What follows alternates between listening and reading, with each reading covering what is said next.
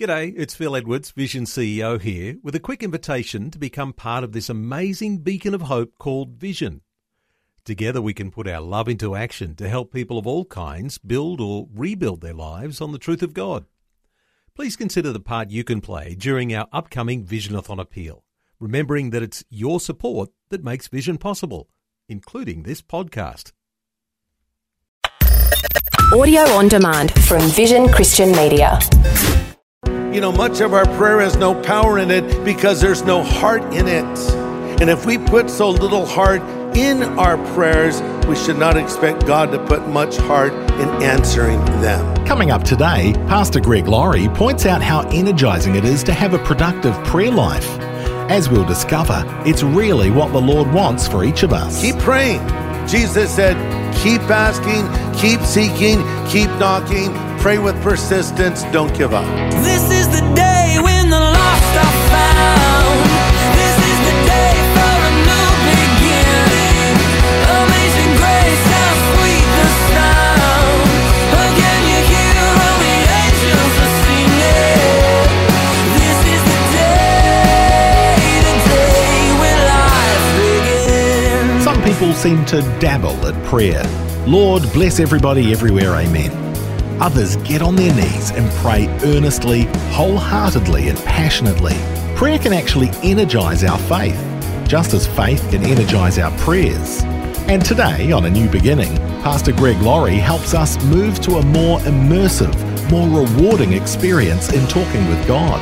We'll learn some important principles that'll take us there. It's a good time to take notes. This is the day when life begins. Okay, let's grab our Bibles and turn to Acts chapter 12. Acts chapter 12, we're in our series, Upside Down Living in the book of Acts. And here's a real key into how this early church turned their world upside down. Acts 12, verse 1.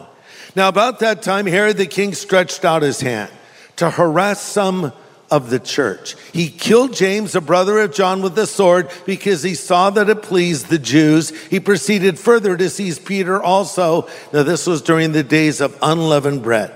So when he had arrested him, he put him into prison and delivered him to 4 squads of soldiers to keep him, intending to bring him to the people at Passover. But I love verse 5, underline the whole verse. Peter was therefore kept in prison, but constant prayer was offered to God for him by the church. Constant prayer was offered to God for him by the church. Now here's some vital insights into how to pray effectively. The title of my message is, What Happens When Christians Pray Together? What happens when Christians pray together? A lot, as shown in this story. Here's point number 1. The prayer that has power is the one that is offered to God. The prayer that has power is the one that is offered to God. Verse 5 again, constant prayer was offered to God. You say, what? Isn't all prayer offered to God? Well, not necessarily. Jesus told the story of a Pharisee who prayed thus with himself, which is a King James way of saying his prayer wasn't heard by God. It was sort of a performance. And sometimes prayers can be a performance. Look at how eloquently I pray. Look at me. That's not what prayer is about. Here's the real objective of prayer. It's not to get God to do what I want him to do. It's to get my will in alignment with him. Right? So in alignment with God. Jesus said in John 15, if you abide in me and my words abide in you, you shall ask what you will and it shall be done for you. All right, so principle number 2, they prayed with passion and persistence. They prayed with passion and persistence. Constant prayer, underline those 2 words, constant prayer was offered to God. This phrase, constant prayer, could be translated earnest prayer. This is not a flippant, oh Lord, help old Peter out. This is, oh Lord, deliver Peter. Oh Lord, don't let Peter die. Lord, we're calling on you with passion, with persistence. We need your help, Lord. You know, much of our prayer has no power in it because there's no heart in it. And if we put so little heart in our prayers, we should not expect God to put much heart in answering them. Jesus said, knock and the door will be open, seeking you shall find, asking it shall be given. And in the original language, it's keep asking, keep seeking, keep knocking, pray with persistence, don't give up. God answers prayer 3 ways: yes, no, and wait. Well, we don't like wait and we don't like no, we just want to hear yes.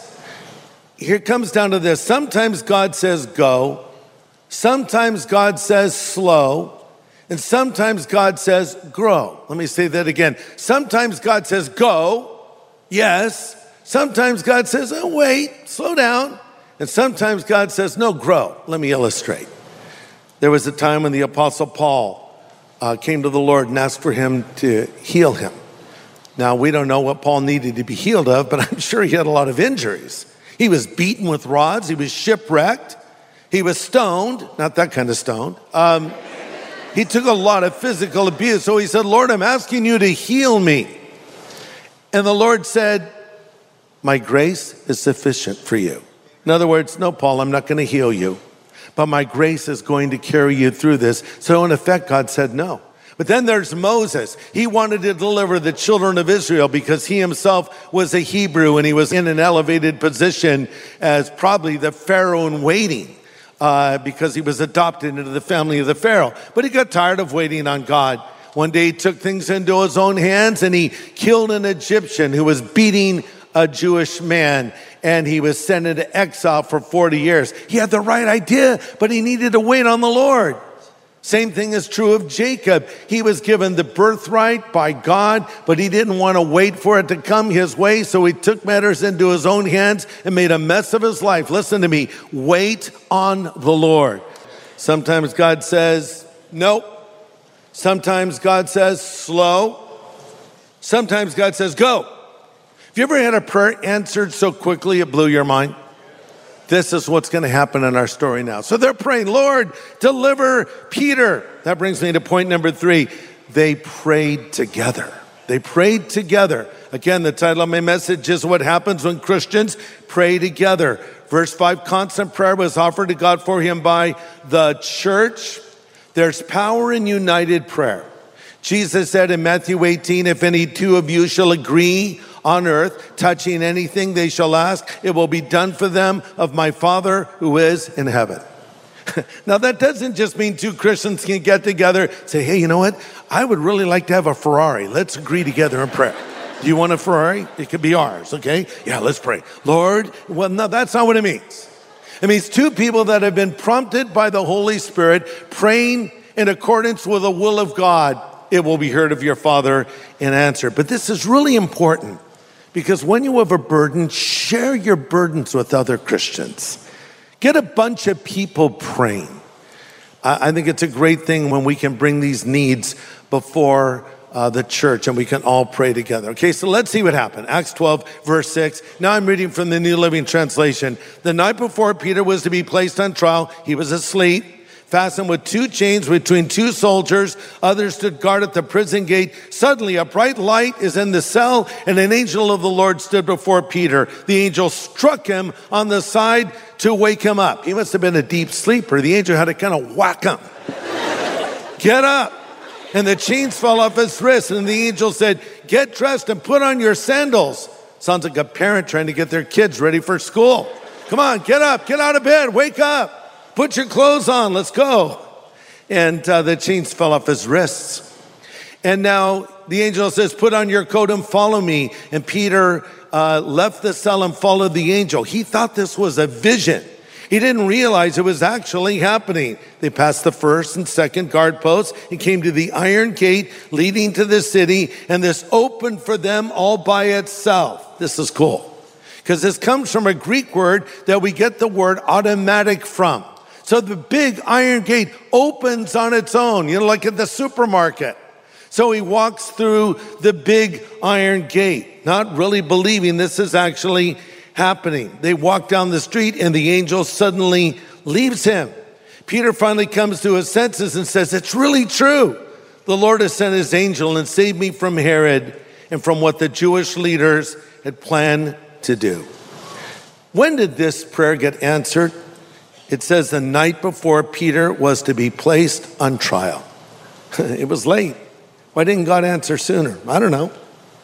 But here's what's interesting. Sometimes God will wait till the last minute so you will see it's God. Amen. Right? Because sometimes we'll say, oh, coincidentally, oh, I was lucky. No, it was the Lord. Remember when the disciples were out on the Sea of Galilee fighting a huge storm? They were exhausted. They didn't know what to do. And here comes Jesus. And when did Jesus come? The Bible says on the fourth watch. Do you know when the fourth watch is? There's 4 watches to the night in Bible times. And the fourth watch was that time where it's still dark, but the sun is about to rise. So it was the very end, which means that they'd been in trouble for hours and hours. So the church is praying. This is the night before Peter is going to go on trial, and he would have been summarily found guilty and executed in this kangaroo court of injustice. So it was teaching the church perseverance. It was teaching Peter faith and reminding us all that prayer is warfare. The battle is not won through human strength. It's won on the knees. Thanks for joining us for A New Beginning with Pastor Greg Laurie, Senior Pastor of Harvest Christian Fellowship in Riverside, California, USA. Today, Pastor Greg is presenting the second part of his message called What Happens When Christians Pray Together. Let's continue. I love this fourth point. I love what happens next because this shows how human these people were and how honest the Bible is and how honest the book of Acts is about this story. So here's all the believers. They're praying together. They're praying with passion. God has intervened, sent an angel to deliver Peter. What happens next? Go to Acts 12, verse 12. When he realized this, that is, Peter realized he'd been delivered from prison, he went to the home of Mary, the mother of John Mark, where many were gathered for prayer. He knocked at the door of the gate, and a servant girl named Rhoda came to open it. When she recognized Peter's voice, she was so overjoyed. Instead of opening the door, she ran back inside and told everyone, Peter is standing at the door. You're out of your mind, they said. When she insisted, they decided maybe it's his angel. Meanwhile, Peter continued knocking. When they finally opened the door and saw him, they were amazed. He motioned for them to quiet down and told them how the Lord had let him out of prison.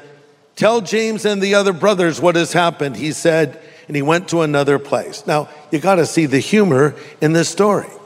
Apparently, God could get Peter out of a prison, but he couldn't get him into a prayer meeting. No doubt a prayer meeting for him. So this is how my warped cartoonist mind sees the story. So they're praying, oh Lord, deliver Peter. Oh Lord, hear our prayer. Don't let Peter die. Lord, hear us right now. Oh Lord, now there's a knock on this gate. What is that? Anyway, Lord, deliver Peter. And then knock again. Hey, Rhoda, would you go get the door?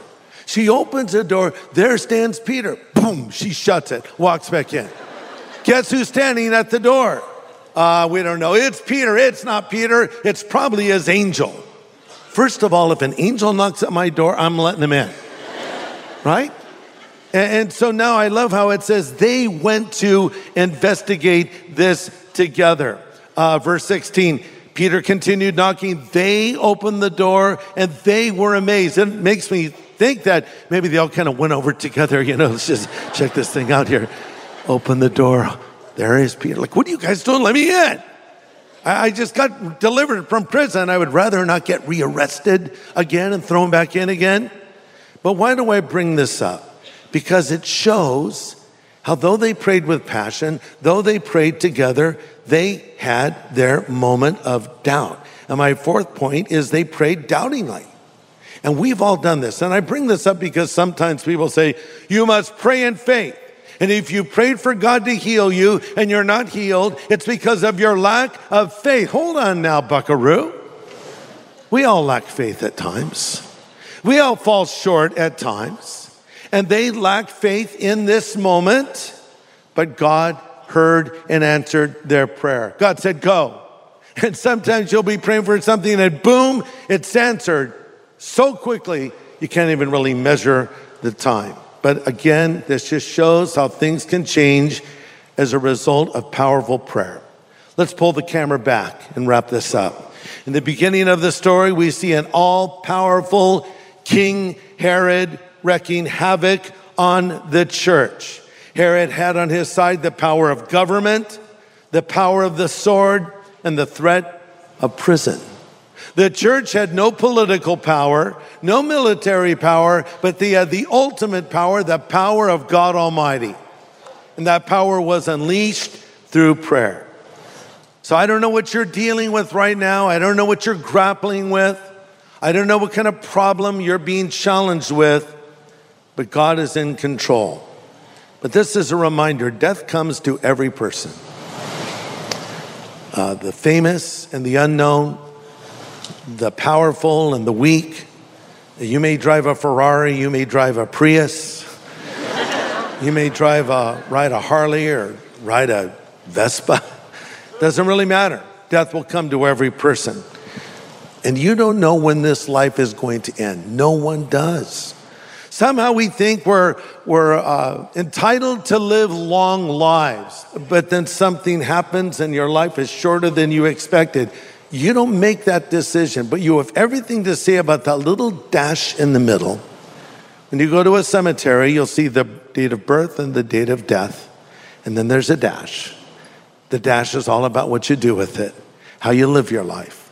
And listen, you decide in this life where you will spend the afterlife.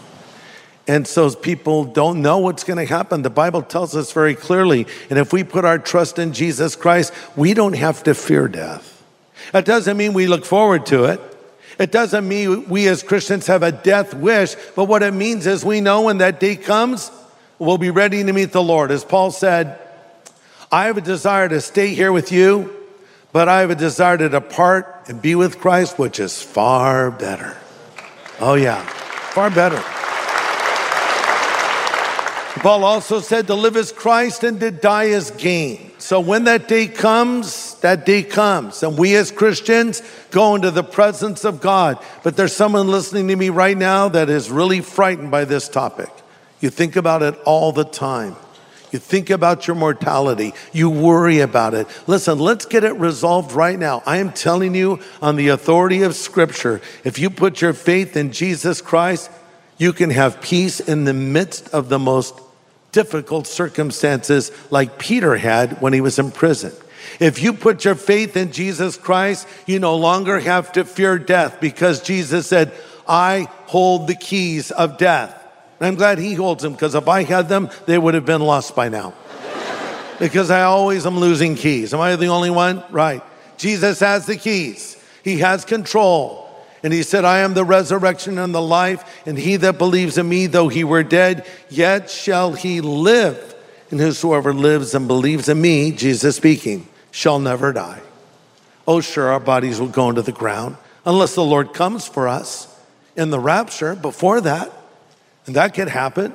But if not, our bodies go into the ground, but they'll be resurrected again, but our soul goes immediately into the presence of God. That is our hope we have as followers of Jesus Christ. So we're going to close now with a word of prayer, and I want to extend an invitation to anybody here.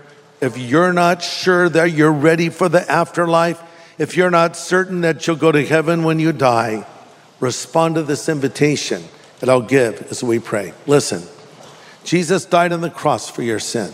That's why he came to this earth. He paid the price for every wrong you've ever done, and he rose again from the dead. And now he stands at the door of your life and he knocks. And he says, if you hear his voice and open the door, he'll come in. Peter was knocking at the door of the house, and they finally let him in. Jesus is knocking at the door of your life. Will you let him in? This is your moment to do so. Let's pray. Father, I pray for any that may not know you, let this be the day they believe in you. Let this be the day they ask Jesus into their life and have the hope and the certainty that they'll go to heaven one day. And I ask this now in Jesus' name. Amen.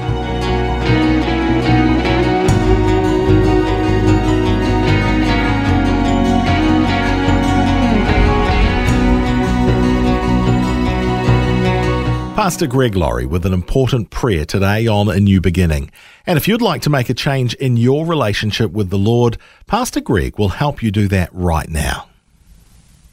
Let me close with this thought. Would you like Jesus Christ to come into your life?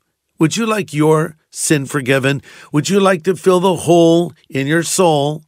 Would you like to go to heaven when you die? If so, just stop what you're doing and pray this prayer with me. You can pray it out loud if you like. You can pray it in the quietness of your heart if you choose, but pray this prayer. This is a prayer of asking Jesus Christ to come into your life. Pray these words. Lord Jesus, I know that I'm a sinner, but I know that you're the Savior who died on the cross for my sin and rose again from the dead. I turn from that sin now, and I choose to follow you from this moment forward. Thank you for hearing this prayer and answering this prayer. In Jesus' name I pray. Amen. Hey, did you just pray that prayer? If so, I want to congratulate you and be the first to say, welcome to the family of God. That's right. You have a whole new life in front of you now. And to help you begin living this new life, Pastor Greg would like to send some free follow-up resources your way called our New Believers Growth Packet. It'll help you get started in living your life for the Lord. Can we send it to you? Just ask for the New Believers Growth Packet when you call 1-800-PRAY-FOR-ME. That's 1-800-772-936. And the team would love to pray with you too. That number again, 1-800-772-936. Next time on A New Beginning, we'll consider a man named Barnabas and learn the important role encouragement plays in the body of Christ. This is the day when life begins.